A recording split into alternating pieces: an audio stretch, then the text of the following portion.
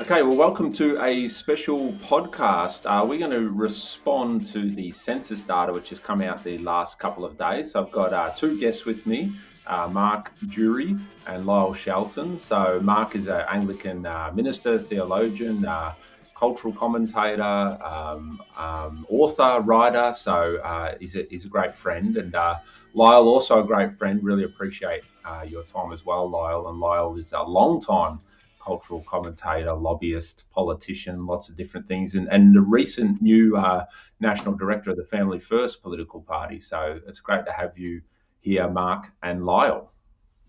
Great to be with you. Likewise. So really interesting, guys. The data just started breaking yesterday. I don't know if you guys are kind of nerdy numbers guys like me, but I like statistics, and I was pretty excited for them to start coming out yesterday. So we've got about 25.5 million Aussies. We seem to be getting more diverse with more migration. I think over half of Aussies now have one parent that was born overseas, which is interesting. And the millennials have caught up to the baby boomers, as they are the two, basically the same amount of people in each generation. They're the millennials and the baby boomers, and they're the dominant generation. So I just slip into the millennials just by a year or two. But the thing I really want to talk to you guys about and hear from you guys is about this interesting drop in Aussies identifying as Christians. So not really surprising, but it continues to slide, the amount of Aussies identifying as Christians. So I believe that the number was 44% of Aussies identifying as Christian in the census data. And that's if you go back two censuses ago, so 2011, there was 61% Aussies identifying as Christians. That's a 17% drop. Would you like to say anything about that, the statistics? What do you think is going on in Australia? Mark, maybe we'll hear from you. I think in Australia there's been a long history of nominalism, particularly from the traditional mainstream denominations. So I would say only about 7% of census Anglicans in the past, in 2011, were actually attending an Anglican church on a kind of regular basis. So what's happening is that the nominals are turning away from their nominalism. So there's a shedding of Christians who are not actually committed Christians. And I've seen that in pastoral ministry as well, a huge drop-off over the last 20, 30 years in the numbers of people that would be married in a church or have their children christened for cultural reasons, and funerals no longer in churches. So I think that's the main change that's happening. It's not that Australians are just becoming less religious. Is that they're less nominally religious. They're less likely to tick that box on the census. So you think, in a way, Mark, they're more just being honest with the census. They're more being honest where faith is at or not at, and just saying, well, I'm not practicing this anyway, so I'm not really religious. That's right. They might have ticked Presbyterian in the past, but they think, well, I haven't been to church for 5 years. This doesn't make sense. So I'm just going to say I'm actually not religious. And I mean, I've known atheists who'll go to church once a year because they like Christmas carols, but basically we've had a large number of people ticking Christian on the census who actually have no real Christian commitment, except a kind of sense of cultural allegiance, a sense of a memory, and that memory is fading. That memory's fading. And do you think that that's a good or a bad thing? Good that people are being more honest, or do you think it's bad and people should more try and align, even if they're not very active, align with some kind of faith? What are your thoughts on that? Well, I think people vary on that view. Like, there are a lot of people in the Anglican Church that would regret the loss of that sense of nominal allegiance because it provides leverage for things like Anglican schools and pastoral ministries like weddings and funerals. So there's a loss of opportunities there. But I think it's more honest. And I think people are more likely to say, what would it mean to become a Christian? Instead of saying, oh, I'm a Christian because I tick that box, they're more open to a genuine conversation about what they believe. So I would say it's a good thing that the nominalism is declining. Okay. But I think it's misleading to secular commentators because there's a great strength in Christianity that the census is a very poor tool to measure. Okay. Yeah, interesting. What are your initial thoughts about it all, Lyle? Yeah, I agree with Mark. We are seeing that nominalism drop away. My understanding is that around about the turn of the 20th century, I think the original censuses after Federation showed people saying they were Christian somewhere in the mid to high 90s. So almost the entire population identified with Christian at that point, and even up until the 1960s, the census was still showing into the 80 percentile of Australians saying that they were Christians. And of course, that's declined rapidly since the 1960s. But then in recent years, the last 2 or 3 censuses, we've seen an actual political campaign by fairly activist atheist groups to try and get people to put no religion and to really drive those numbers down. Now, that's fine in one sense in a democracy, but that has hastened, I think, the more honest approach, but perhaps even driven a slightly dishonest approach in the sense that most people are of no religion or atheist. If you really scratch the surface, you'll find they're actually agnostic and open. But the loss of the, I guess, the cultural ballast, I think, is probably the main disappointment in the driving down of those numbers. But I think the other thing is that we're kidding ourselves if we think that even at 44%, that the vast majority of that 44% of people who identify as Christians are truly devoted followers of Jesus Christ. I think that number is somewhere much lower, probably under 10%. Yeah, well, I think, Lyle, that it's commonly understood that church attendance is more like 4% in Australia. I think usually that's measured on attendance once a month at church. But I'm sure after the pandemic and the lockdowns and stuff like that, it might only be 2% of people actually that identify as Christian actually attending and practicing their faith in any kind of real communal type way. So I think that for me is a lot more where the conversation should be at for those that are Christians or involved in church or believe in the active following of Jesus. I think it's more about the 2-3% that are actually doing something, and maybe the census, yes, is a bit misleading anyway around the 44%. I mean, what does that really mean when you tick that box anyway? Yeah, I think that's really, really interesting. What do you think, Mark, about the church attendance and actually people really practicing their faith? I think it varies a lot from denomination to denomination. So it's interesting, only a couple of 100,000 people tick the Pentecostal box, which is sort of 10%, less than 10% of the Anglicans. But in fact, Pentecostals are bigger than Anglicans, are stronger than Anglicans in Australia, because there's more Pentecostals in church than there are Anglicans, and their presence is increasingly the second most important Christian presence in Australia. But the census completely obscures that. Firstly, some Pentecostals don't tick the Pentecostal box, so they don't think of it as a denomination. They just write Christian, and so it's I think it's quite misleading. And you have to deal with each tradition separately and ask, what is their strength and what's their likely future. I see some parts of Christianity that have been growing in Australia and will continue to grow, and there's great strength there. But there's no doubt that the traditional denominations are shedding their nominals, and that'll continue for some time. I mean, one of the interesting shifts is that it's becoming more apparent and obvious in a way that Christianity is a minority religion in Australia, and that will shift politics. In some ways, people are more willing to pay attention to minorities. There's a bias against majoritarian views, and in a sense, there's some tension there for the agnostics or atheists, in that they're moving towards it being a more major role. So there's that. Whether Christians will be afforded any sympathy because they're a minority I'd be quite sceptical about that. But that is an interesting shift that's taking place in Australia. Yeah, and back to your point, Lyle, isn't that part of the reason why there's like lobbying to have people tick no religion? Isn't that part of the purpose, so that if there's less Christianity statistically, or Christian statistically, then maybe that's less benefits for churches or tax breaks for pastors? Isn't that some of the motive? Yeah, absolutely, Caleb. That's definitely a large part of the motive that's driving some of the more aggressive secularists to try and have the census, go in this direction. As I say, no problem with people being more honest in the census, but there is a political motive there, and it's designed to try and attack support for school chaplaincy, for instance. Tax breaks for the clergy, which I think are quite legitimate. The clergy actually contributes to the social and economic well-being of society. That's why there are special tax arrangements there. But these things are driven.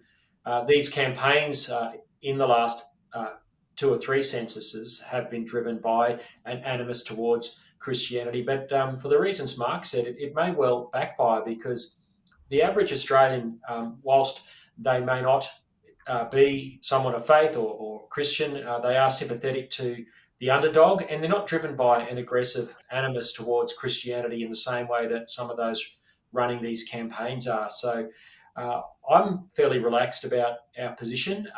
Yes, it would be great to continue to have the cultural benefits of Christianity, because it certainly does bring benefit for the common good. But I think the average Australian is well disposed, in spite of some of the recent scandals in the church, which have been terrible and shameful. I think the average Australian is willing to give us a fair go, and are willing to consider the minority concerns of what is now clearly a minority group. But from a cultural perspective, why do you think what's happening in Australia in relation to God, Jesus, Christianity? Like, why is this trend so dramatic since maybe the 60s or 70s away from God, Christianity? Is it affluent? Is it immigration? Is it politics? What is it?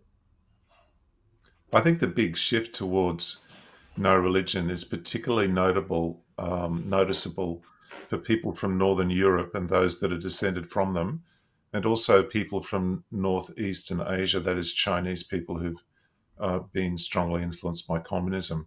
Many of the other groups within Australia, people from Southern Europe or Southeast Asia, are strongly religious and in majority Christian often in those cohorts. So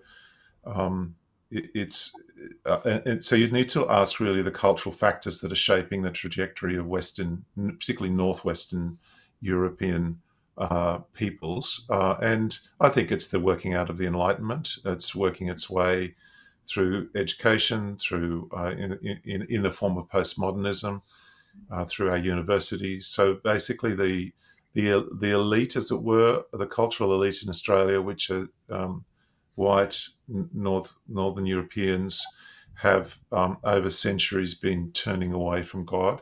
I think affluence is part of that, but it's by no means the only reason.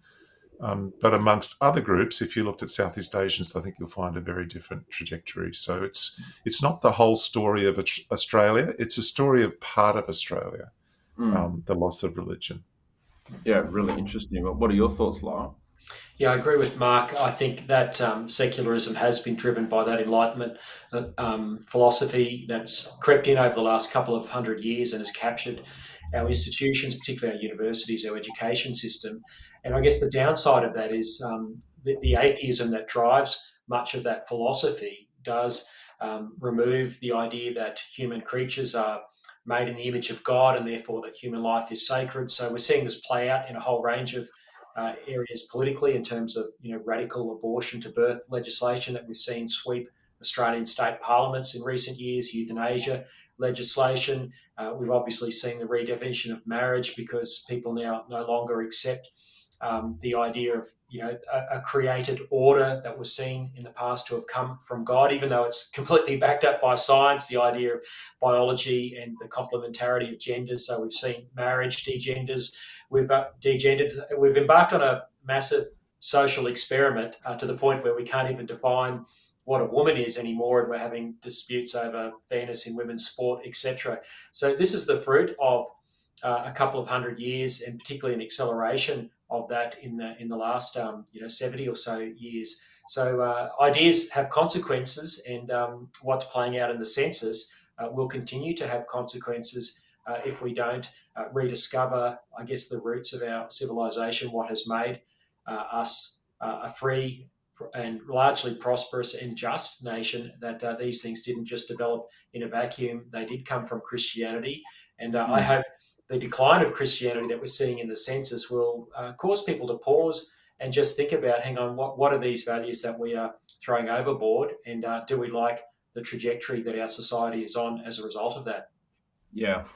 Well, we're really the post-Christian era just continues to become stronger and stronger, doesn't it, for our country?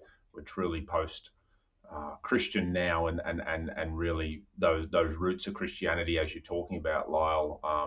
I think for your average Aussie, we're probably a long way from that. My own suburb right here where I live, Langwarrin, was actually in the Herald Sun today in relation to the census. So there's the news flash. Town not so faithful. Langwarrin has the most non-believers, so in all of Australia. And a lot of my mates live there. I played for the Langwarrin Soccer Club for 15 years. So really, really interesting. Like, this is right out in the southern suburbs of Melbourne, so 45 kilometres from the city. And just those roots of Christianity are really not recognised anymore in our culture, and just not really seen as relevant. In my opinion, I don't think it's not a militant kind of let's get rid of Christianity type mentality that I see locally. It's just more of a drifting away, maybe a naivety to where a lot of our moral framework has come from as a country. People aren't really against it per se. I mean, you can't be against anything really, can you? In a relative, with the moral relative moral, truth is relative type culture. You can't really be against anything. So no one's against me as a Christian or a pastor. But there's just not really a recognition of those foundations. And there's also not really much of an interest. Like, people, I find, are just, as a pastor locally, I just find that people are generally comfortable or like to give off the sense that they are comfortable and life is okay and I've got everything in control. I don't think that that's really the truth, because a lot of people's lives tend to be falling apart. People are very lonely. People are unsure about purpose and the meaning of life. But there's kind of this almost front, I suppose, that people put on, that I'm fine without God, without truth, without meaning, without really searching the depths of why am I here on the earth. And surely all of those cultural things and local suburbs with normal people kicking around type thinking or lack of thinking is contributing to a whole bunch of this as well. Do you have any thoughts on that, Mark? Yeah, I wonder whether there's an ethnic component in the sense that whether there's a higher proportion of Anglo-Celtic people in Langwarrin. That would definitely account. So these are aspirational. These would be aspirational Anglo-Celts who are seeking to make a good lifestyle for themselves. They can't afford to live in the inner city, perhaps. And they've also disconnected by moving into what's been a growth area. They've disconnected from other social roots and so on from wherever they've come from and grown up. It's a boom suburb. So I think those two factors together would suggest that there's opportunities to help ground people. But yeah, so that would be the a major factor, I think. If you're looking in areas where there are lots of migrants, there's going to be much higher religious adherence. What about the other religions, Mark? So I know that you're quite experienced. You're known as a world expert on Islam and things like that. So what about other religions? Correct me if I'm wrong here, but I think the census data show that there's a slight increase in other religions. Is that purely migration and people just holding on to their faith that they've come with from their homeland, or what is that, Mark? Well, I think the presence of other religions has mainly been due to migration, but the growth in some of the categories is demographic. So there's more Muslims now in Australia than members of the Uniting Church, or people that are willing to tick that box. So I think that's been mainly due to demographic growth in recent years. Australian immigration is not favouring Muslims over the last 10 to 20 years. So. And I think what you'll see is because some of those minority migrant groups, Buddhism would be example, Hinduism, those groups, because they've come into Australia through migration, particularly in recent decades, they'll continue to grow and expand because their demographic profile will be younger.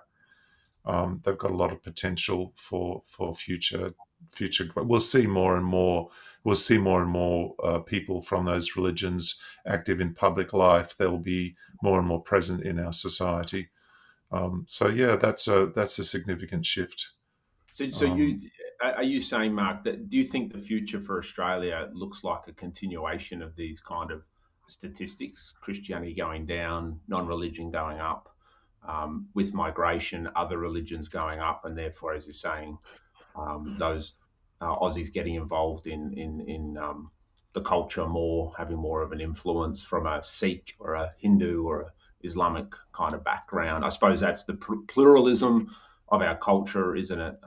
Just increasing, expanding. I think those groups will all struggle with nominalism. Their children's children, will they be active attending the temple or the mosque? That's an important question. And really the future of those groups depends upon how active they are in propagating their faith to the next generations. But it will take some generations to see what how well they thrive. At the same time, you'll see a continued shedding of nominals from the Christian categories. But it's important to realise that there are branches of the Christian church in Australia that are in reasonably healthy shape and have been growing for decades. So you'll see gradual shifts of different kinds for the future.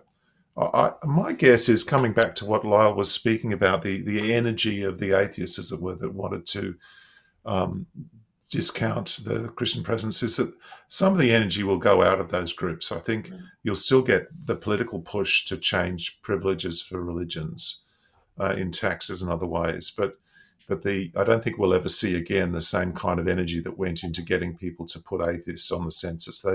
They've sort of made their point there, and they'll be moving on to other battles. So yeah, I think we'll see continued transformation. I wouldn't say that Australia's on a track to becoming completely secularized society by any means. Religion's got a lot in it. I mean, there was this view 10, 20 years ago that God is dead and religion's on its way out. That's not true all over the world. And as Australia continues to bring migrants in from Southeast Asia, from the Pacific, from South Asia, we're going to see growth of all the religions that are represented by those immigrants, including Christianity. Yeah, interesting. What are your thoughts, Lyle, on the future for Australia and Christianity and religion and all of these things? I actually think it's quite bright, Caleb. I'm optimistic about the future. I think there's a real opportunity now that we're having this, I guess, sifting and the distilling and getting to, okay, who's really fair dinkum about their faith.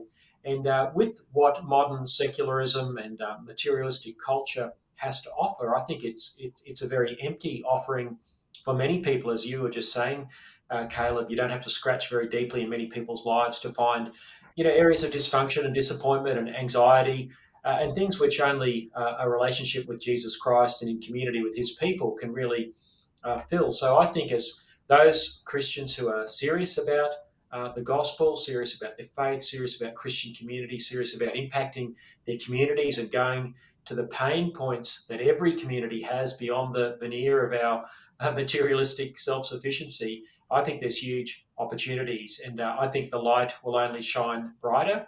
And we see through history this has always been the case. There's been cycles of decline, and then as society falls apart around the people of faith, people of the church,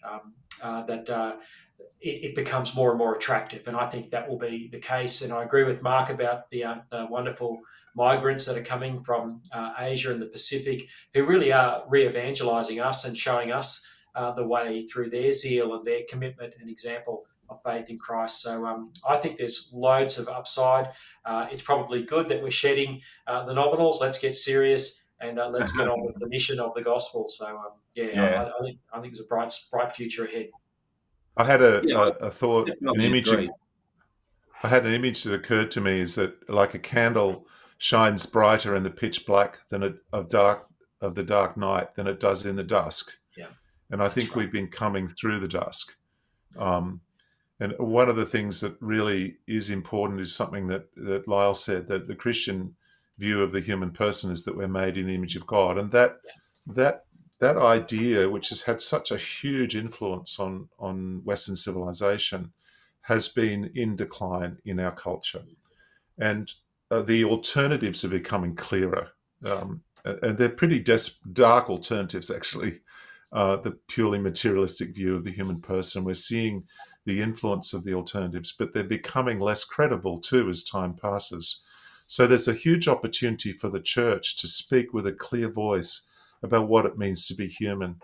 I think this issue of who we are as human beings is the most divisive and difficult, profound question that Australian society faces today. And this shift in the census is pointing to a crisis of identity for us as a nation. What does it mean to be human? What does it mean to have an identity at all? We're seeing the issues over women's sport that are just but one sort of sub-issue that really go back to this deeper issue. And I just really hope and pray, and I believe the church will step up, and that its voice will be clearer, and people will be able to think with more clarity about what does it mean to accept that Christian message that there is an inherent human dignity because we're made in the image of God. Yeah, agree. I think for me as a pastor, the census results aren't surprising, but yeah, I'm positive. I feel excited about the future. I'd rather know where people stand in their faith or lack of faith, and actually work from that position of clarity as a pastor. I think for me, thinking about my role in the community, thinking about my church or my friends who have churches or the church across Australia, I really agree with you, Mark. I think clarity is so important. And maybe that's where the church has not served the Australian community as well as it could have in that area of clarity and what we're actually standing for. And what we stand for should be very different to what the culture stands for. Really, the message of Jesus is quite radical, obviously, to the normal human way of living, to the human condition. And I think that's a challenge I'm finding myself. Like, how can I be more clear about what we actually stand for? Because Jesus meeting God, Jesus is irresistible. He's the best friend you could ever have. I think a lot of the problem with the church is that there's a bunch of other obstacles that are kind of, we get in the road, I suppose, of facilitating that connection of your average Aussie to, hey, this is who God really is. And, he wants to know you, and you would want to know him if you met him, and get all the churchy mechanics, religious stuff out the road that's not helping or not facilitating connecting people to God. So I'm very excited about that. But I think the church, and I'd love to hear your opinion, guys, but I think the church really needs to assess its methods. Obviously, our mission never changes, our message never changes, but the methods and the way that we approach is really, really important. I love the census data in that sense because I know, therefore, who I'm talking to out there in the community. I'm not having some, I suppose, perverted idea of what an Aussie is like. I'm like, okay, this is where it's at, and embrace the reality of that. And then, what methods can we use as a church to represent the gospel better? So what are your thoughts on that, guys, on the church and what the church could be doing better? I think it's important that the church rediscovers its moral voice. I think the church has made a big mistake in the last 100 or so years in retreating to pietism. Now, don't get me wrong, pietism is important. Our relationship with Jesus, as you've just so well said, Caleb, is so important to know Jesus as a friend. But the great project of the Enlightenment, to quote Tom Wright, was to put the God stuff upstairs in some sort of spiritual realm in the clouds, and to leave the downstairs affairs of running the world to those who are secular, those who are non-religious. And that hasn't worked out well. And the church has allowed itself to be co-opted into that. And therefore the world has missed the moral voice of the church. And it's allowed itself to be portrayed as just being, moralizing or judgmental. But I think courage and a willingness to be countercultural is something that the church really needs to take on, and that's part of turning this light on in the darkness. And so I think we've got to rediscover our moral voice, our ability to speak, and always, truth with grace. But we must speak because we've allowed ourselves to be silenced by the mantra that, oh, you're just being judgmental, you're only against things, and yeah, there might be some validity in critiques like that, but the effect has been silence, and silence is not an option. We've got to continue to speak into the public square, into the moral vacuum, despite the fact that it might be unpopular at times. Yeah. How do we do that better, Lyle? Because I think the tone of the church has this tone of being judgmental. I think that is a criticism that comes from the average Aussie. How do we do that better, speak the truth without this tone of condemnation? Look, I think this tone of condemnation is probably a little bit of a caricature that has been allowed to develop. Most contemporary Christian leaders that I know do speak with great creativity and grace into the public square when they do, and I don't think we hear enough of it. So I think we've got to be willing to withstand those who will put up straw men to try and discredit us or to cower us into silence. So I think courage is probably the first ingredient. I would rather see church leaders err a little rather than not speak at all. But I think there are creative ways we can engage the culture. There's a lot of thoughtful people in the church. I think it's being able to speak into I think the obvious failings of our culture and to in a pastoral way point those out and then point to something better. And then most importantly, we as Christian communities have got to be able to model the gospel. And, and this is a much bigger issue, but one I think the church must grapple with, and that is the unity in the body of Christ. And perhaps, our marginalisation, as evidenced in these latest census figures, might drive us towards the ecumenism of the trenches, the fact that we are a little bit under siege in a hostile culture with aggressive secularists who do have an animus towards us. So hopefully that might bring us together across denominational boundaries. And then, if we can show that love for one another and the ability to work together, that, of course, is one of the greatest witnesses to the gospel, as we read in the scriptures. By this shall all men know that you're my disciples if you have love for one another. So I think getting our own house in order is another way. So courage to speak to the culture, finding each other, and an expression of unity in our local communities and in the nation, I think will go a long way towards addressing some of the malaise that we find ourselves in. That's great. Fantastic. Yeah, I think I think a lot of the issue that I find as well as a pastor when I look across the church, I just feel like so much of the church is focused on itself and focused inwardly, focused on preaching to the choir, so to speak.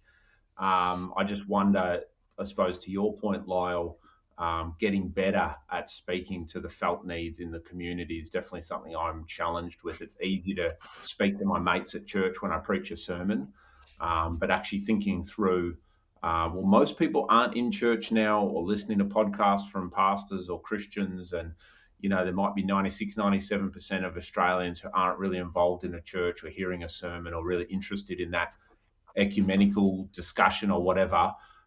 So how do we speak better to the felt needs of the culture and be more outward facing, I suppose, which is really hard because like for any community or any human, it's always easier to go with the people you like and the people that are familiar. But the great call of Christianity is actually, it's the only organisation that really is more interested in its non-members, in those that aren't here. It should be, and that's really the mission of Jesus is not for the healthy, but for the sick and for those who don't know. And I hope, Lyle, like you're saying, that this is a time, that this is a kind of divine kick up the backside to go, hey, church in Australia, sort yourself out better, get your focus right. Maybe a few less conferences with ourselves and a bit more thinking through strategically how we can be better follow Jesus and better bring the gospel to our communities. So, what about yourself? I had three thoughts about that question. I agreed with Lyle's comments as well. One is, I think the church should no longer be defending traditional Western culture. we should be positioning ourselves as having a radical perspective. What do I mean by that? Just an example with the marriage debate. Sometimes Christians were heard as speaking up for traditional marriage, but I think we should have been speaking up for Christian marriage.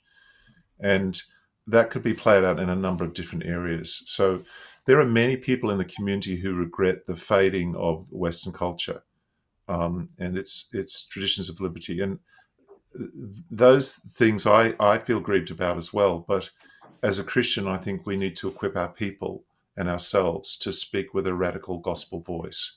The second point is, I think evangelism is often assumed a kind of Christian consciousness or Christian awareness. So you could appeal to people's sense of sin, for example, in presenting the gospel. Now, I don't think that is as strong as it used to be. And you can't assume that people even know what sin is or that it exists as a category in people's thought. So we have to dig deeper and equip our people in presenting the gospel to actually engage with the worldviews that are in secular society and to challenge them at their roots, point out their failures, their inconsistencies. So we need to equip people for evangelism that kind of digs deep into the worldview issues. What does it mean to be human is a key issue. And I think every Christian who wants to be an evangelist needs to be able to speak cogently and powerfully about what it is to be a human being and how Jesus Christ answers that question for us. The third thing has to do with discipleship. I think we've had a crisis of discipleship in Western Christianity, and we've been disabled in a number of different ways. I think Pentecostals have picked up some of that challenge and addressed some of the challenge, but the Enlightenment has caused us in our discipleship to focus on basically the renewal of the mind of Christians, but not really equipping them in their whole of their life to follow Christ.